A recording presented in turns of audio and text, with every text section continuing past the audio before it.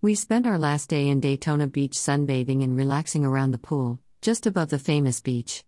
It was a brilliant sunny day, temperatures around 25-26 C, hot. The sea was a lot calmer now the wind had dropped and I enjoyed a dip in it. We went up to the apartment about 4:30 and packed, then went out for dinner to a fusion oriental restaurant. Had a good dinner. We've enjoyed Daytona very much, particularly staying at Marine Terrace. The apartment was amazing and you can't beat the location. We have seen dolphins swimming just outside on several days and we saw 2 launches from the balcony of our apartment. This morning we had to check out by 9 and that was pretty smooth. We are leaving at just the right time. Today one of the largest motorbike gatherings in the USA starts and lasts 10 days.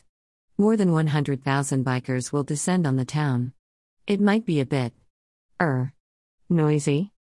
We stopped for breakfast at First Watch, a specialist breakfast/brunch restaurant chain, specializing in a variety of healthy choice breakfasts, as well as more traditional choices.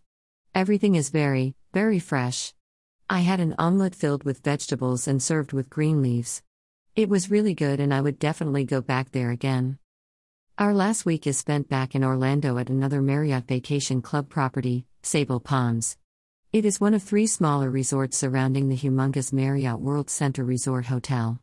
We have a 2-bed, 2-bath villa overlooking the golf course, Hawks Landing, and a short walk to the pool. As usual, it is more than spacious and has a full kitchen and a washing machine and tumble dryer. Our villa was not due to be ready till 4 p.m. and we arrived before 12, so we planned to relax around our resort pool, and so we did. It was very peaceful. Quite a retired crowd staying here by what we have observed. Grand Vista was more of a family atmosphere.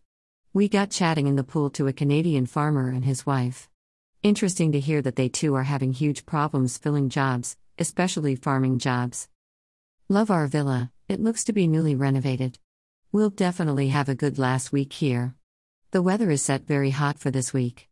A good ending? We have some good plans, so read along. Tonight we headed out to Walmart and got some supplies for the week.